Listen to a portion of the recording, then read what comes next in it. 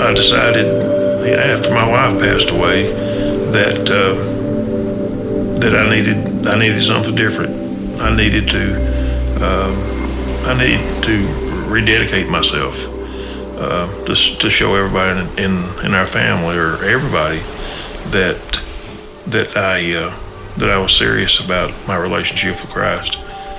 It's a public thing. I wanted all of my peers, I wanted all of my family, all of my friends to see that this old guy is still rough around the edges. I want everybody to know that I'm a follower of Jesus Christ, and that's the way that I chose to live my life. I gave my life to Christ when I was really young, went to church all the time, but I didn't really have a full understanding of it. So now it's like I'm re-giving my new life to Christ because I've gone through things and stuff like that. And so I'm pretty excited about it. It's like a weight gets lifted off your shoulders when you do that.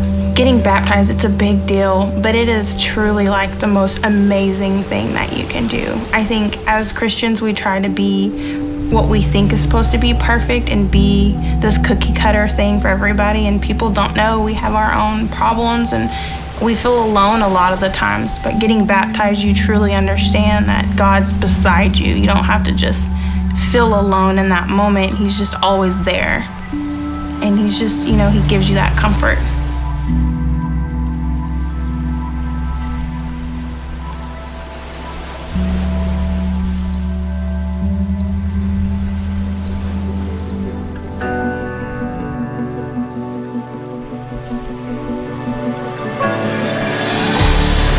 Hello, Cross Timbers family, and welcome to episode 8 of CT Conversations. My name is Ian Harber, and today I am talking with our Argyle campus pastor, Josiah Anthony.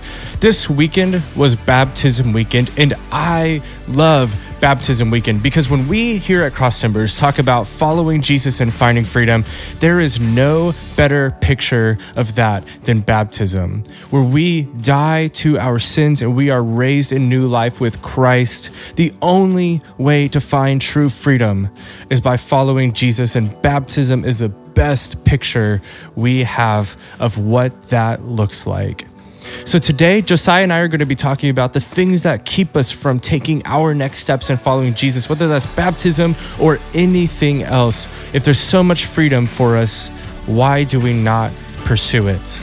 So I think you're going to love this conversation. I hope it is helpful and meaningful to you, and I will see you on the other side to wrap us up.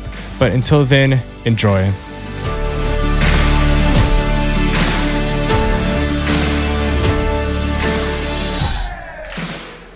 So I'm sitting here with Josiah Anthony, our Argyle campus pastor. How you doing today, Josiah? Doing good. Thanks for having me, Ian. Good. And so this weekend was our baptism weekend, and we baptized, I don't know the final number, but I heard across all of our campuses, it was over 60 people. Yeah, that sounds about right. And that's incredible. Yeah, I love baptism weekend because it's such a celebration of just new life in Christ. Yeah. And I don't know, do you have any awesome stories that you heard from this weekend about baptism? What I'll say about baptism weekends is we do 4 a year, and we really take it as an opportunity to just not only celebrate the life change, but to really share our heart here at Cross Timbers. I mean, baptism weekend is really the center of who we are and what we're all about. We're all about life change and meeting people where they're at and seeing them take their next step in their spiritual journey. And so I'm super grateful to be at a church as well that's seeing life change and getting to baptize 60 people in a weekend. I mean, that's incredible to be at a local church that's getting to see that much life change and then get to see that 4 times a year. I just feel incredibly blessed. So it's always a really good weekend. It's a good weekend to share our heart and let people see what we're all about. It's a good weekend to celebrate the life change of those who are taking their next step. So overall, it's just really, really fun to be a part of. Yeah, I love it because, I mean, and especially that it's 4 times a year. And so there's sort of people building up between those times, you know, and then all on one day, you just see all these stories of, I don't know, sometimes I feel like it's easy to get kind of down in the weeds and lose sight of like, man, why are we here? Why are we doing what we're doing? Yeah, especially when you're on our end of things. And, you know, every week is about planning out the logistics of a service. And then even before the Sunday service, we're having meetings to make sure that worship is all set. And it's good to stop and go, man, with all the details that we got to plan out, let's remember what this is really about. And that's seeing life change and seeing God transform people. And so baptism is just a beautiful picture of that. It's huge. I love it. Yeah. I love it. So I want to hop into your message because you and all of our campus pastors taught at our campuses this weekend. And the message that you preached was about the things that keep us from taking our next steps and following Jesus, which is perfect because baptism is like a great next step for people. That's right. But there's so many other things and there's a lot of things that stand in the way of us taking our next steps. Yeah. And the 2 that you pointed out were our past and our present. Right. Our past story, that there's something there that's keeping us from taking the next step, and then our present, the circumstances that we're in right now. If anybody had a past that would keep them from following Jesus, it's Paul. Because he was killing the followers of Jesus. I mean, this man, he was a murderer. He was a terrorist. I mean, honestly, you know, and he called himself the worst sinner in 1 Timothy, the worst of them all. Yeah. You know? And I mean, he was so steeped in, you know, another religious system that would see Jesus as a false teacher. I mean, there were so many barriers between him and following Jesus. But on the road to Damascus, he met Jesus and his life totally changed around. What was it, not just in his circumstances, but deep in Paul's heart that changed his life and went from someone killing followers of Jesus to becoming a follower of Jesus, and not just a follower of Jesus, but the one who wrote 2/3 of the New Testament. Right. He had an encounter with Jesus and his life did a complete 180. He completely repented. And so the way that I see that is like, you know, there's a lot of people that had encounters with Jesus when he was here and their life never changed. There's still people today who have quote unquote encounters with Jesus, or they know who Jesus is, or they've heard of Jesus, but yet they never changed their life around. And so why did Saul, who was a terrible person, murdering Christians, have an encounter with Jesus? What happened on the road to Damascus that completely changed his life? And I believe that what happened was he saw Jesus for who he truly was. So he got a glimpse of Jesus Christ and who he truly was in all of his glory. And, you know, whenever we see Jesus for who he truly is, then that immediately leads to life change. It has to lead to life change. You cannot see Jesus in his true identity and all of his glory and not have life change. You know, it leads to repentance because it really comes down to me, an identity issue. It's like when you see Jesus for who he is, then you see yourself for who you are. Explain that. Why is it like when you see Jesus, you see yourself? I mean, why? Because is that the case? when you see Jesus for who he is, as a loving, merciful, grace-filled Father who is who is willing to lay down his life for you, then you see yourself as someone who is missing a huge part of what you need, and that's Jesus Christ, right? And so you see yourself as a sinner in need.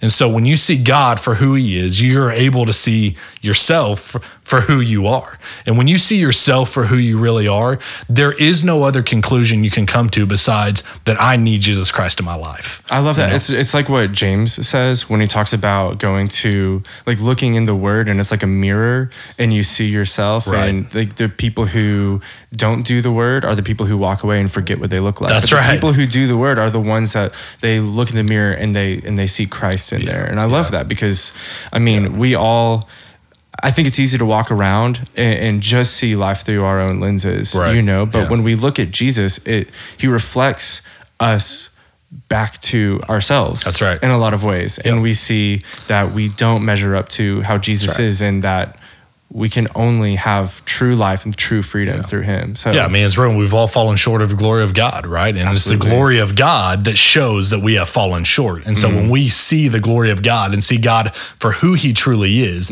that's when and only when we realize that we fall short.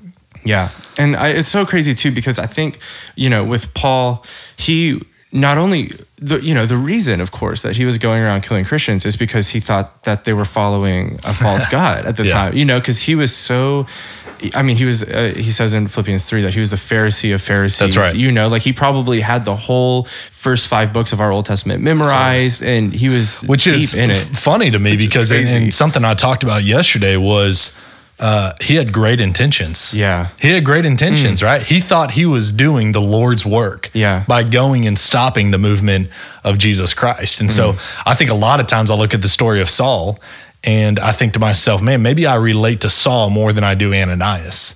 And I have really good intentions, but ultimately I'm not doing anything to move forward the gospel. Right. Yeah. But I think we all have good intentions, just like Saul had good intentions. I think a lot of times we all have good intentions. But then I talked about, James talking about it's faith without action is dead, and you can have all the good intentions you want in the world.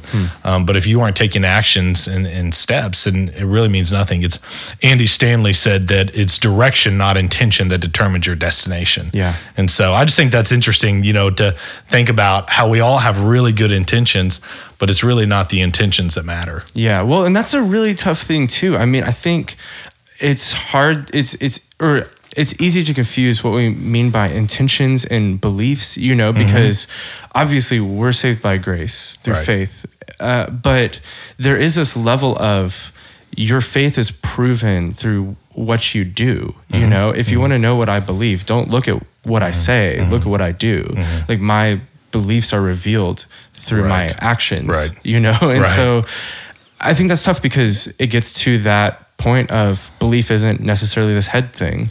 Right. You can have all the right answers, but it's about your heart being transformed. Right. And it's not a work-based philosophy. It's not a work-based theology. It's that your faith and your works is an overflow of your faith. And so if you're not seeing overflow, the answer isn't to go work more. It's, is your faith where it really needs to be? Because if you have the faith in Christ, then the works are an overflow to what you believe, right? Right. Your body's always following your heart, and so where is your heart? I think that's where looking at intentions is important, but I think sometimes we act before we ever consider those things. Yeah. So you were talking about, not only does our past, it's our past that holds us back, and we're talking about Paul's past. Yeah. And sometimes we have these experiences in our lives where what we believe God has promised us does not line up with what we're going through. Yeah. And I love that even the passage you use with Ananias and everything, and I think you read from the Message translation. Yeah, I did. And he's like, God tells him to go talk to Saul, who's gonna kill him, he thinks. Right. And so he's literally like, Master, are you serious? You gotta be kidding me. Serious. Yeah, and I think we all do that at times because we look around and we go, this is not what I thought your plan was. Well, what happened was, Saul or Ananias, what he saw was that Saul was killing Christians. So he knew Saul as a Christian murdering, cold-blooded killer. And what God was promising was that Saul was going to be one of God's personal representatives to really everybody, is what it says, the Jews and the non-Jews. That pretty much sums up everybody. Covers everybody right there. And so, what Ananias had experienced in life was different than what God was promising. And so Ananias had a choice to make. Am I going to lean on my own understanding and what I've seen with my own eyes, or am I going to trust that God has a bigger, better plan in the future? Yeah. And you're exactly right, Ian. It's like a lot of times in life, our experiences don't seem to line up with what God is promising. And so, that's a hard pill to swallow sometimes. But the first question I always ask myself whenever I face a circumstance where it seems like my experience or what I'm seeing is not lining up with what God is promising, I ask my question is it that God is promising something different, or is it that I'm expecting the process to be different than what God is expecting? Does God have a different process than me? Because a lot of times when I dig deeper into it, it's not the promise that I'm upset about or the missing element. It's that God's just chosen to do something in a different way than I expected him to do it. Yeah. And so I equate that that God isn't answering my prayers or that God is doing something different than what I've experienced, when really God is going, no, I'm just choosing to do this a much different way than you ever expected me to do it. And I think when we open up our heart and allow God doesn't need any more navigators. He needs followers, right? He doesn't need us to help him figure out how to get to the promise that he promised us. He needs us to follow him. And so I think that's the first question I always ask myself whenever I feel like my experiences is different than God's promises. Is that true? Or is it that God is just choosing to use a different process than I want him to use or that I expected him to use? And that's kind of a gut check for me. And that, I feel like that's always how it works, is we think we know it's best for us. And God is like, my ways aren't your ways, you know? And this plays beautifully into this journey that we're going through as a church through 40 of this theme of the wilderness, out of slavery and into freedom, into the promised land. Yeah, you're going to get to the promised land, but you're going to spend 40 years in the wilderness first. And it's not what they would have chosen. Well, you even look at the route they take. What happens is God says, I'm going to send you to the promised land. And then immediately we say, oh, okay, this is how we're going to get there. This is the steps I'm going to take. And even with the Israelites, God said, no, I'm not going to take you even the shortest route from A to B. I'm going to take you the long route. And the reason he did that is because they were going to face war and tribulation and all this other stuff, and they would have been discouraged and turned around and went back to Egypt. So God had a purpose and a plan for that. But in our minds, whatever the circumstance we're facing, God says, I have a promise for you. And we immediately, our human selves, say, well, then you're going to get us there this way. And that may not be true. And so we get frustrated in the process. And it's that God's promises are true and they're going to stand and they're always going to come true. We just have to be okay with God doing it a different way than we expected him to do it. And I think a lot of the times it comes from a place of feeling like the end goal is the end of it all. You know what I mean? But really, a lot of it is about the process and who you become on the journey. Absolutely. Sanctification, exactly. And that's what, Paul said in Philippians 3. He says, I'm not there yet. I'm trying to strive for the goal, but I'm not there yet. I haven't attained anything. I'm just going to keep striving. And really, we aren't going to obtain it until we get to be with the Lord in heaven. But the end goal is sanctification through it. It's him growing us and making us better followers. And so the journey is the process. It is the goal, right? Yeah. And it's all about who we become, and that's the way that happens. That's right. And I would love to hear from you, Josiah. I mean, talking about these experiences that we have that are so confusing and lead us to the wilderness and don't line up with God's promises, I would love to hear from you some story in your life where you feel like that's been a reality that you've had to get through, that you've had to navigate, that was hard for you in the time and not at all how you would have done it, but looking back, that was God shaping you and forming you and taking you to his promise for your life. Right. Well, I, like growing up, I played baseball through high school and through college. And I always felt like God had a promise on my life that I was going to be able to influence people and lead people, was something I always felt like he spoke over me. It was something that was constantly spoken over to me as a kid.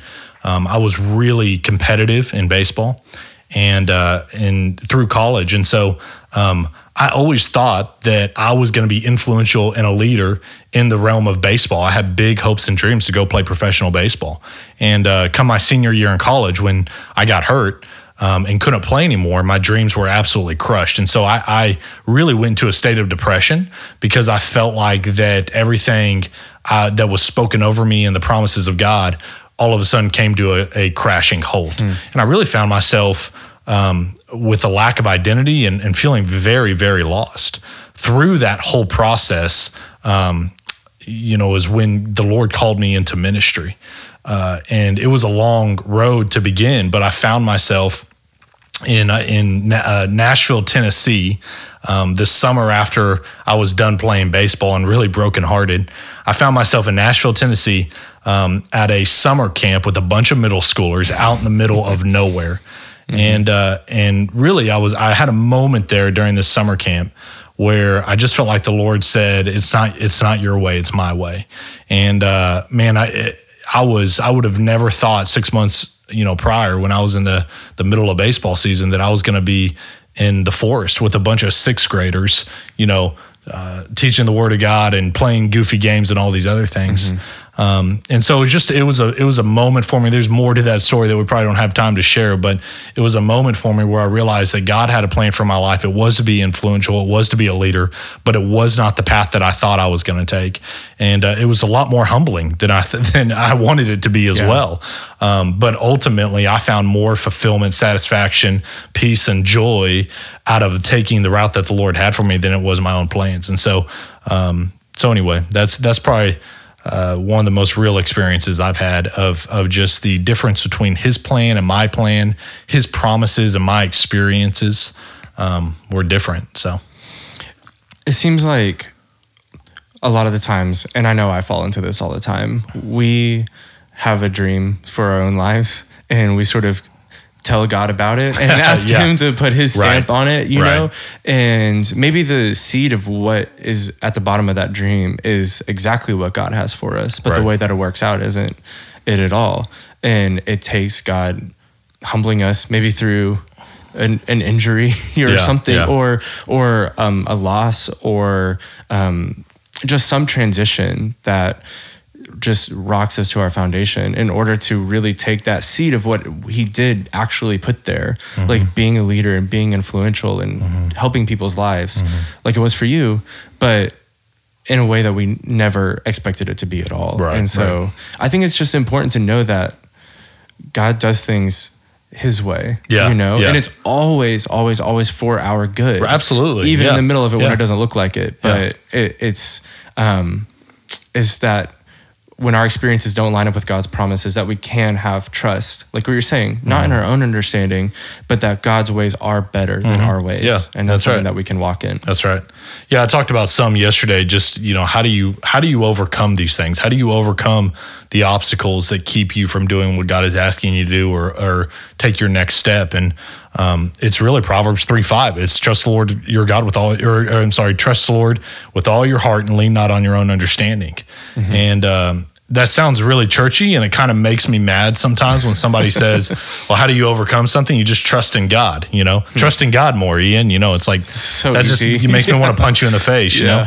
But that really is the answer, is it's, man, when you're having experiences or past failures that's keeping you from giving your heart to the Lord, or your current situation is keeping you from giving your heart to the Lord, it's like the answer is you trust God with all your heart. And the second part is probably most important, you lean not on your own understanding, you know? And that's hard to do. It's really hard to do. Because we think we got it all figured out. That's right. Yeah. I mean, we got it figured out. Yeah. So I want to move on to your next point, because obviously that was all talking about our past, which is huge. And we have to spend so much time there because we are the sum of our experiences in a lot of ways, but also our present. And you know, every week I feel like in some way or another, I talk about living in America in 2018, but it's important. It's good to know the cultural waters that we're swimming in. And we live, I mean, even those of us who don't have a lot are still living better than people have ever lived in the history of the world. And you were talking about one of the things that keeps us from taking our next steps and following Jesus is literally our comfort. Yeah, that's right. So my second point to what I was teaching was the thing that keeps me from doing what God is asking me to do is the fact that I'm comfortable in life. I'm comfortable with my current life. And so the reality is that I am, a middle-class guy living in Argyle, Texas in the year 2018. Yeah. Okay. And so, that is actually one of the biggest hurdles I will face as a follower of Jesus. Why? Because I'm comfortable with my current life. I'm comfortable with where I'm living. And I said yesterday that the reality is I could not do anything that the Lord is asking me to do. And tomorrow morning, I'm going to wake up with a roof over my head, food on my table, and a family that loves me. And I'm comfortable. And that oftentimes keeps me from being obedient to God and doing what he's asking me to do, taking my next step. And I think it stops me for a few reasons. And I understand it's kind of a sensitive subject. First of all, I don't think it's bad to be comfortable. I don't think it's bad at all. I don't think it's either or. I don't think it's you choose comfort or you follow Jesus. My point to it yesterday was really that sometimes following God calls us to be uncomfortable. Yeah. And we need to be willing to follow Jesus even to the most uncomfortable places. And so that was my point yesterday, talking about comfort. But having a great house, great car, that's not a bad thing. But if it keeps you from trusting in Jesus, then that's a bad thing, right? Yeah. And so why I think being comfortable can keep me from doing what God is asking me to do is really, the comfortable in the sense of the word that we're using it today is a false sense of security. And so we don't feel an urgency to change anything in our life because we live in a very comfortable culture. Yeah. And so it's easier for someone who's hit rock bottom to give their life to God because they have nothing else in life. It's their last resort. But when you're comfortable, right, and the socio-demographics or whatever you're in, or your salary, or whatever, your circumstances are in, if you're comfortable in life, it's hard to trust God because the thought is, well, why do I need Jesus? What else do I need? And so, I just think that being comfortable doesn't give us a sense of urgency that God is asking us to have about Jesus, and about him coming back. So. Yeah, I think it's easy to, a lot of these provisions that we have in our lives, whether that's like a good family, good house, good car, food on the table every day, like those are not bad things, obviously, like you said, but it's easy to take those things and as the blessings and the gifts of God and just go, all right, I'm good. Don't need anything else. Right. And it's a lot of what Toby's sermon last week and what Chase and I were talking about last week too, is you can take God's good gifts and forget to worship the giver that gave them to you in the first place and think that life is all about collecting these things and making sure that your life prospers. And that's not a bad thing, but it's not just about that. It's about becoming more and more like Jesus and making sure that all of us, the people of God, are taken care of, And we got to be careful too as a church not to preach that Jesus is Santa Claus, that his job is to give us the gifts and the blessings and all of that. And then we get to just kind of bask in the goodness. And that's part of it. That's certainly part of God's blessings and mercy and grace that he gives us. And we want to enjoy the blessings that the Lord has given us. But there's also a sense of responsibility of being the local church and being the hands and feet of Jesus and going and making disciples and growing in our faith and becoming more like Christ through all of that. And if that leads you into an uncomfortable situation, well, then so be it, but we need to love Jesus more than we love our current our current lifestyle, and that's what I told Mark 10. I talked about Mark 10 yesterday, the rich young ruler that came to him and said, how do I obtain treasures in heaven? And Jesus said, sell all your possessions and give it to the poor. Yeah. And it wasn't saying you got to require to live a life of poverty to get to heaven. He was saying, if you want to step into the destiny and calling I have on your life, you need to be willing to follow me to the most uncomfortable places. When you're talking about the rich young ruler, I think this is something that's really important for us to learn because a lot of times when we as a church are talking about generosity, when we say the word generosity, I know, and it's absolutely fair because there's been so many misuses of money by the church or by churches in the past. But when we say generosity, people jump to thinking, well, they just want our money. Right. And that's not true.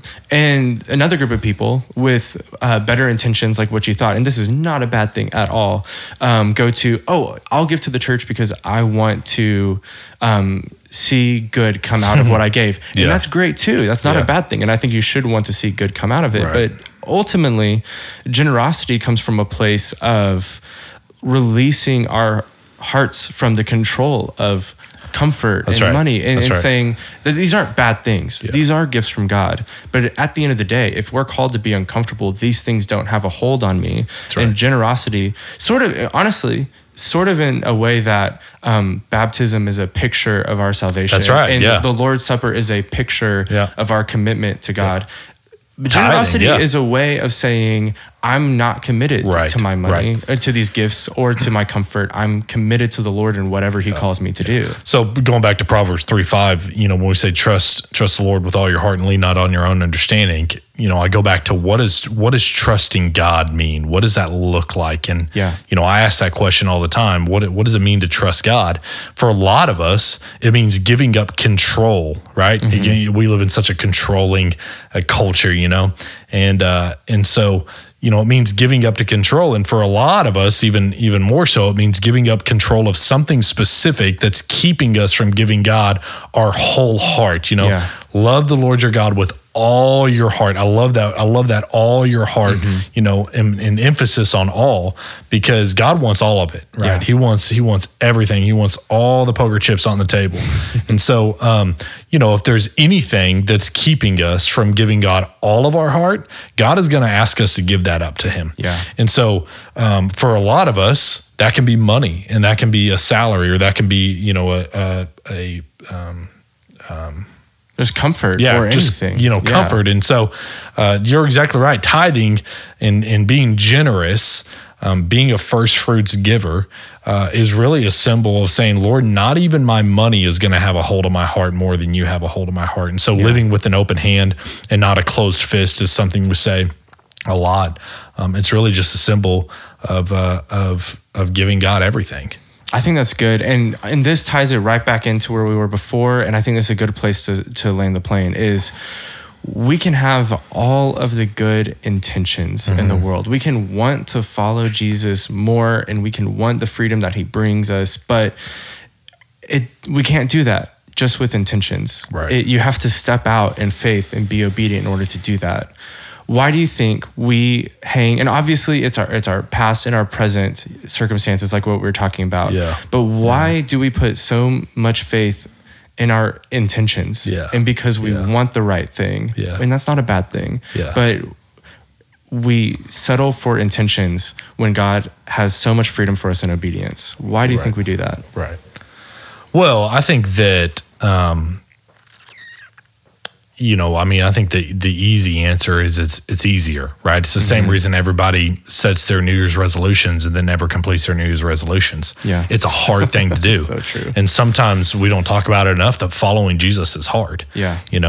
And so we get sucked up in the mentality that, I don't know who said it first, but somebody at one time said that it's the thought that counts. And man, that's just not true. It's not true. It's not true. It's not the thought that counts. But I think one of the reasons that we get